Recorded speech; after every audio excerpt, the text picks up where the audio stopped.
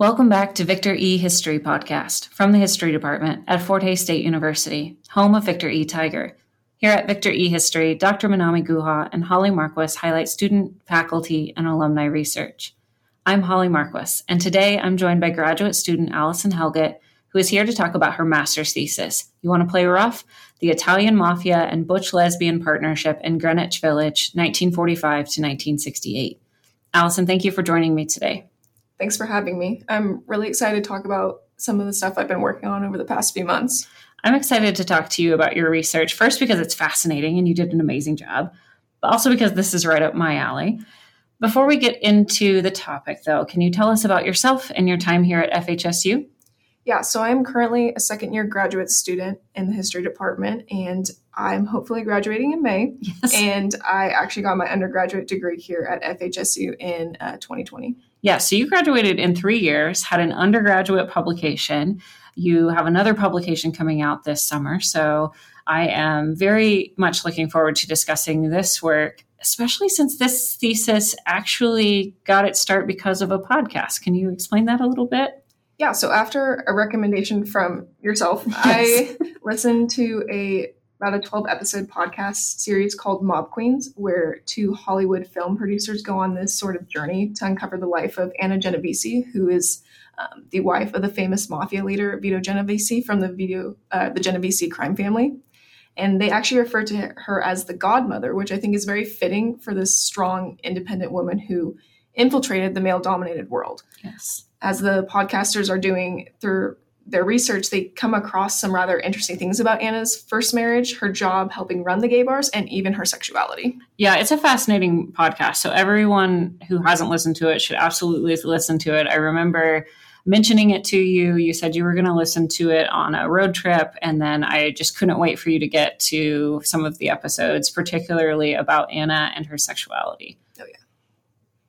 Yeah, so Anna was very, very secretive about her life, and these two researchers initially had very little evidence to go off of, except for birth, marriage, and death records, which proved to be a pain to access through the New York City Records Department.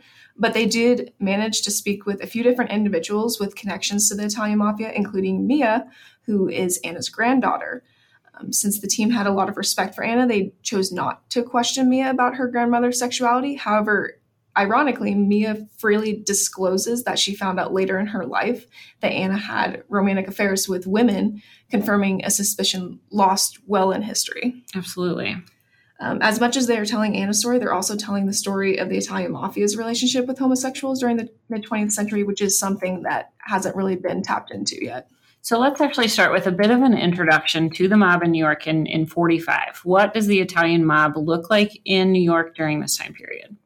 So by this time, peak immigration years were over for Italians and World War II had ended. So the Italian Mafia was finally settling into their niche. Since the U.S. government had and the general public supported anti-immigrant policies throughout the early 1900s, Italian men kind of resorted to traditional means of making a living in kind of this restrictive environment. So that is essentially how the Italian Mafia came to be in the U.S.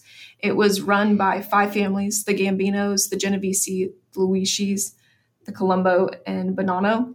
And although they were all intertwined in these various businesses like gambling and drugs, the Genoveses, for the most part, handled the gay side of entertainment.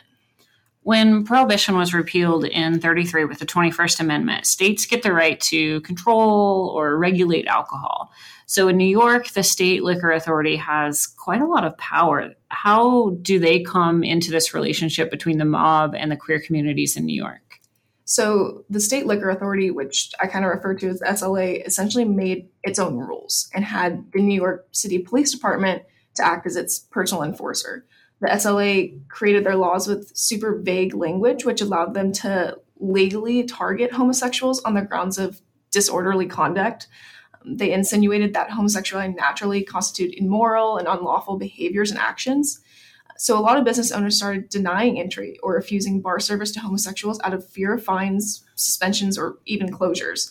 So now the Italian Mafia saw this opportunity to be had here where they could make a sizable profit from their deprived individuals by creating safe spaces for them to congregate. But in order to do this, the mob had to become essentially buddies with the SLA and the NYPD. So they paid them off in exchange for them turning a blind eye to this disorderly conduct happening inside. That wasn't at all disorderly in the first place. What was life like in Greenwich Village in the post-war period? So Greenwich Village had long been known as this bohemian enclave where socially progressive ideas like socialism, feminism, Freudianism, and LGBTQ plus rights had flourished, at least as much as they could before, civil rights and the sexual revolution of the 60s. So during this post-war period, the neighborhood was filled with immigrants, homosexuals, and other marginalized groups, which created a diverse space where everyone wanted to attain the American dream, essentially, or at least normalcy, but U.S. society barred them from doing so. So when you think about the mob in New York at this time, it seems at first like they would be in opposition to the queer community, but your thesis actually looks at the partnership between the mob and Butch Lesbians. So can you set this partnership up for us? Yeah, so this unlikely partnership surfaced for a variety of reasons, aside from the two being pushed into the same cultural space of Greenwich Village. Unlike gay men who threatened the principles of traditional Italian masculinity, these butches, through their displays of female masculinity, actually matched and even reinforced some of the same heteronormative ways of living as a man. In addition, these women resembled the Italian mother, the mamismo, who conducted herself rather staunchly and abrasively when raising these Italian men. So since this typical Italian man possessed an intimate relationship with his mother, when he migrated to the foreign country of the U.S., the man could find comfort within this familiar figure. And lastly, these two marginalized groups both shared the same aspirations of attaining the American dream, which was essentially fueled by a mutual business-like mindset to project the partnership into this highly profitable sector of the economy. Tell me about Buddy or Bubbles Kent. Yeah, so Buddy, a.k.a. Malvina Schwartz, a.k.a. Bubbles Kent, was a drag king who worked at the 181 Club, one of the Mafia's most famous gay bars. Originally, she was from a poor Jewish family, but when she started working in these clubs, she earned more than a livable wage on top of earning large tips and dancing as a chorus boy on stage some nights and waitering on others. After a good Saturday or Sunday night, she could go home with around $100 in just extra cash, which is equivalent to a little over $2,000 in today's money. Yeah, that's pretty good for one night of work. Yes. Your thesis talks about several specific gay bars. What was 181 Club like for the owners, the patrons, and the employees? So at the intersection of 2nd Avenue and 12th Street, the Yiddish Arts Theater appeared to be this professional venue for the performing arts, or so it seemed. Once inside, people would descend the stairs to this hidden kind of underground cabaret club with this massive stage surrounded by dozens of tables and a bar that lined the entire back wall. While the employees, whether male or female, entertainers or busboys, would mingle throughout the crowd, making small talk and racking up tips from patrons, the owners, members of the Italian Mafia, would sit at reserved tables in the back of the room to watch this sort of mayhem of an entertainment unfold. Oftentimes, officers from the NYPD would be seen joining the mob for a few smokes or drinks. However, the patrons were so captivated by the glamour on stage, all other proceedings seemed to happen inconspicuously.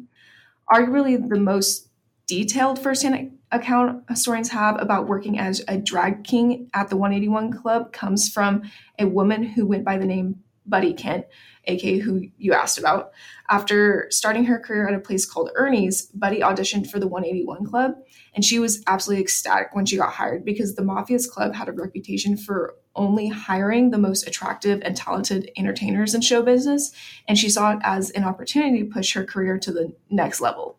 So after Buddy stopped working at the 181 Club, what does Buddy then do for work?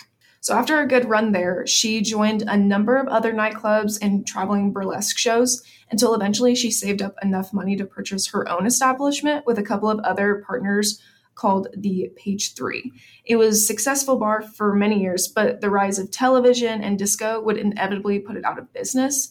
In all her life, though, the only regret she ever has mentioned was not attending college. However, she could not help but act very grateful for the Mafia's support during her younger years and never really commented more on it. There's this oral history testimony that you mentioned from Buddy Kent, which was done by the founder of the Lesbian History Archives. What was that like interacting with this oral history? Yeah, so I actually did not get a chance to listen to it. The co-founder, Joan Nessel, handed it down to various historians, and now it's a CD copy of the tapes actually rests with Hugh Ryan in his personal collection, and he only has a transcript available on his website. So for years, there have been disputes with the LHA if more tape recordings of Buddy exist, because in this specific interview that Hugh Ryan has, she mentions discussing things in earlier conversations with Joan. However, it has not been determined if such interviews actually occurred or if it's a mistake on Buddy or the LHA's part. So Joan Nessel, who conducted the interview with Kent and co-founded the Lesbian History Archives, has some commentary as a part of the debrief of that interview. What does she say about the role of Kent's life in the context of Butch lesbians and the mob? As with a lot of her research on Butch lesbians involved with the Italian Mafia and lesbians just in general, she said she always struggled to convey the realness of these women's lives to the general public because, unfortunately, people always seem to think that when they dressed up as drag kings, that they were all about the gimmick and acting eccentric. However, these were average working women who just engaged in a different sort of lifestyle and were not afraid to display their queerness. Can you tell me about some of the other individuals from your thesis that also worked at the 181, like Gail Williams and Lee Waters? Yeah, so now all of these women I'm about to mention made a great deal of money at the 181 Club, but arguably the interesting part of their stories comes from what they chose to buy into with their money they earned at the 181 Club after they left. So Gail Crumpton, whose stage name was Gail Williams, was a petite woman who enjoyed the Mafia bars because they were classy venues. Using her commissions, she and her lesbian lover actually bought an antique furniture store, ran it for years, then used the profits to retire to Florida where they could take on a different extravagant lifestyle. Then there was Blackie Savage, who shared the first part of her stage name with other dark-skinned performers at the time, but was rather a stoic sort of individual. Some people claim that working for the Mafia turned her this way, as she took on a more impersonal and methodical approach to life. She also used her earnings to purchase a business, and it was actually an unemployment agency, which kind of matched her alleged personality. And then lastly, there was Leigh Walters from Hell's Kitchen neighborhood of Manhattan. She came from an Irish family who had a severe drinking problem, which she eventually took after. Unlike the other two, though, Leigh purchased a large-scale operation, which was a marina, with her partner Corrine in Oyster Bay. However, when Corrine got fed up with Leigh's alcoholism, she's tried to steal the company out from under her. But from her time in the Mafia, though, Leigh had established good connections. And all she had to do was make one phone call, and a man named Big George confronted Corrine on the streets.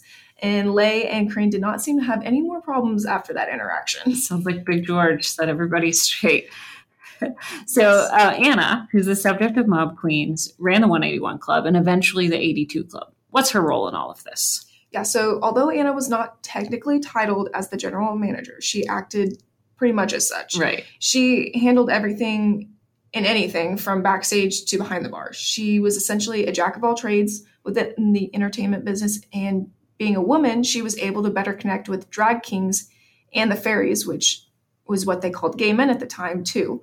Now, do not think that she was not intimidating at all. A lot of people still feared her. Yeah, she sounded terrifying. Yes, very much so, with all of her backup entourage. However, Anna was more involved in not only the financial but personal side of operations because she became the sort of motherly figure to a lot of entertainers. No doubt, though, her sexuality helped her relate to her queer workers even more. Yeah, she's absolutely part of this community. Can you speak just briefly about her sexuality and how she relates to her employees? Yeah, so as I mentioned about the Mob Queens podcast, it was apparently no secret at the time that Anna was in fact romantically interested in and involved with women. According to the various testimonies I came across, and from her grandmother or granddaughter and former club workers, she had relationships with at least two individuals, a cashier at one of her clubs named Gwen Saunders and a woman named Jackie, who Anna kept in contact with until her death, as Mia stated. Since she was constantly berated about her sexuality, though, especially by the media when she testified against her husband Vito in open court, she understood the struggles that her queer employees endured, which created this sort of mutual respect in the midst of this mafia chaos. For example, Terry, who appears in P.S. Burn This Letter, Please, speaks about her experiences and the utmost respect she has for Anna.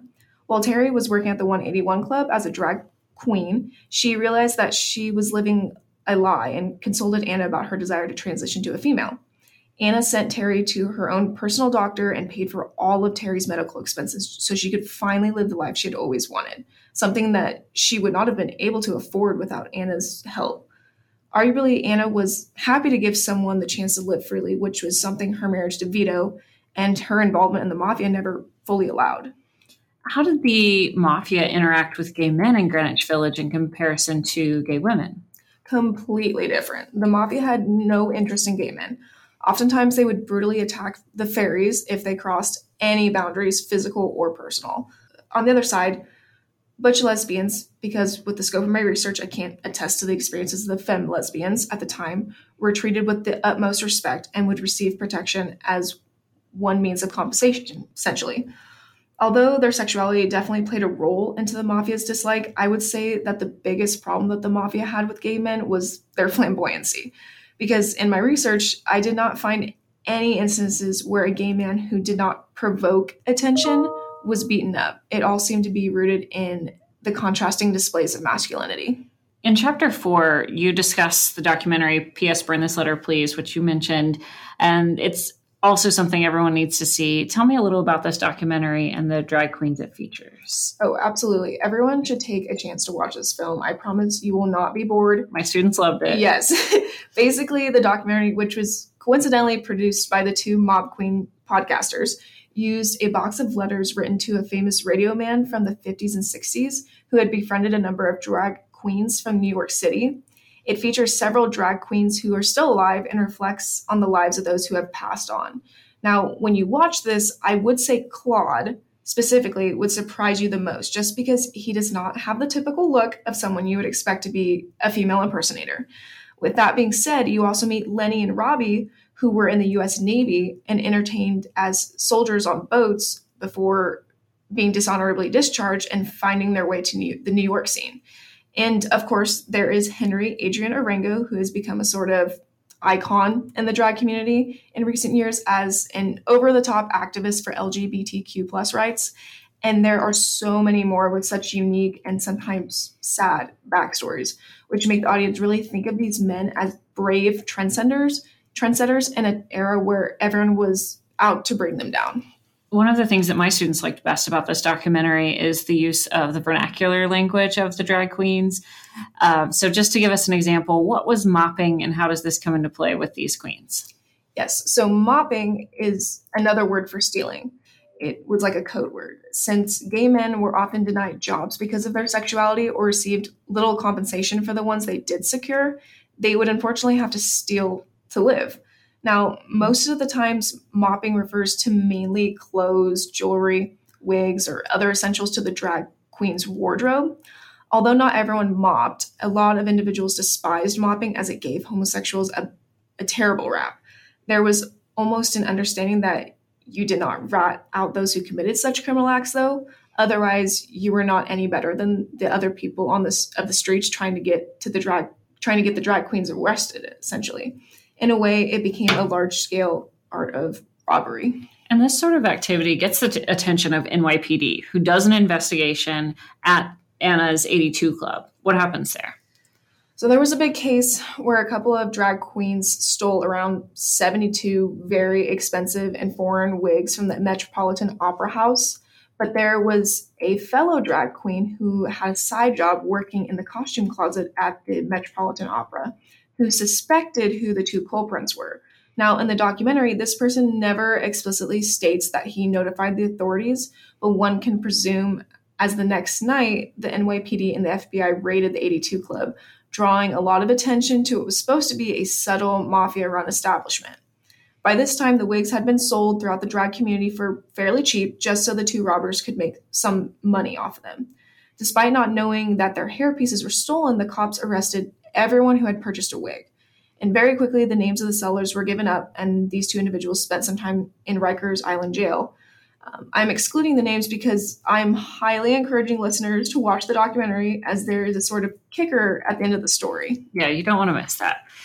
You do argue in your thesis that in the clubs, the Italian mafia hired drag queens and gay men, and the mob sees them as a cheap way to expand their empire. Can you talk a little bit about this aspect of the relationship? Obviously, as I have kind of stated, the relationship between the Italian mafia and gay men was extremely different than that of the Butch Lesbians. Since the majority of drag queens were looking for any sort of work, a plus being one where they could dress up and dance, the mafia hired drag queens and paid them illegally low wages. Also, since a lot of bar owners had decided to refuse service out of fear of the SLA and the NYPD, the mafia had some of the only places where homosexuals could congregate. So they would sell them low shelf alcohol and weak drinks for extremely inflated prices. Unlike the Butches, the mob saw gay men as totally wrapped up in these fleeting self-indulgences. Why did the mafia view gay men differently than they viewed lesbians, according to your research? I found that first off, gay men were often referred to as fairies, as I have stated earlier, which I think automatically gives a clear indication of how much respect and attention the mafia gave to them. Or how little respect. Yeah, how little. Aside from their blatant disregard for privileged masculinity, the neediness made them easy to be manipulated in the sense that they were cheap, weak according to masculine standards, and more concerned about expressing themselves in order to gain civil rights rather than concentrating on sticking to the standard grain to attain the American dream or normalcy. In addition, the fairies had no sense of loyalty, oftentimes throwing their friends under the bus for their own personal gain, as the example I gave earlier. And since they were typically denied jobs due to their sexuality, or even if they did have one, it did not pay well, gay men resorted to stealing, and the Italian mafia did not see this as a trustworthy trait, despite its own, links to criminality. Right. So they have an interesting moral code there. Did the difference in how they were perceived or treated by the mob lead to rifts within the queer community moving into the gay rights era? Yes. So now the lesbians at the time were already aggravated with gay men, as the homosexual movement they were putting forth did not really include their thoughts, ideas, or concerns of women. But with the mob's blatant distaste for gay men and the partnership that was forming with Butches, gay women could not help but adopt similar attitudes towards their queer counterparts. For example, Spivey was a Butch lesbian who owned a gay piano bar called Spivey's Roof in the 40s, and she only marketed her venue to respectable homosexuals, directly targeting fairies for their flamboyancy. She instructed her bouncers to deny entrance to anyone who flamboyantly displayed their sexuality. Also, just in general, with the Butches being pampered by the mafia, while the gay men were basically being exploited and abused, there was no doubt tension, as the women did not actively try to save their queer brothers. This became a sort of disagreement between them. Tell me about Frank DiMatteo. Yeah, so Frank is a former Italian mafia member turned famous author, survivor, he calls himself. He wrote a biography about his time working for the criminal organization, and I used one of his interviews to highlight the various qualities that he learned made for a good partner or associate. He states that those who wanted to voluntarily join the mafia are the ones to watch out for the most, because they have this raw passion and gumption to successfully propel themselves within the organization, which I think his description fits the Butches of the Greenwich Village very, very well. What was the most challenging aspect of this research project? Honestly, I was able to find countless testimonies from gay men, but the Butches seem to have maintained the Italian mafia's code of silence all the way until their graves. According to Lisa Davis, who transcribed the lesbian stories, she had to salvage letters and photographs from the garbage on multiple occasions because the women, for some reason, tried to throw their history away.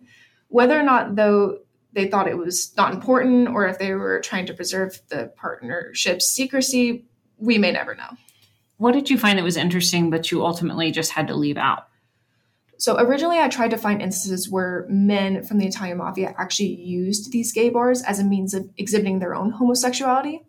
But due to the stigmatism, secrecy, and general loss of historical information over an extended period of time, I was unable to find any evidence really from that specific time frame of my thesis.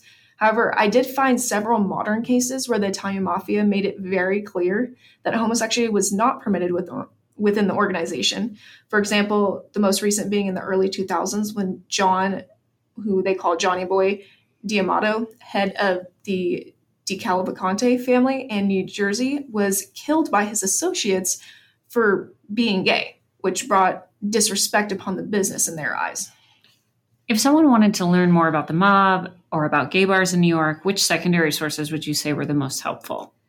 I would first direct them to George Chauncey's Gay New York, and then after that, if they feel like they have understood the tense environment that homosexuals lived in, I would recommend reading The Mafia and the Gays by Philip Crawford Jr., which is currently the only published piece that discusses the relationship between the two parties in detail.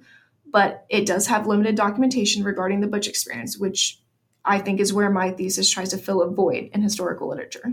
Is there anything that I didn't ask you that you'd like to bring up? So if you are interested in the story told on Mob Queens, but podcasts are not for you, as of November 2021, HBO is developing a limited series with Ruth Wilson, who starred in Jane Eyre, playing the role of Anna Genovese. So that is something people might want to look out for. I will absolutely be putting that on my list. What is up next for you, Alison? Yeah, so I'm going to take a crack at pursuing my doctorate in history at Texas Christian University this fall.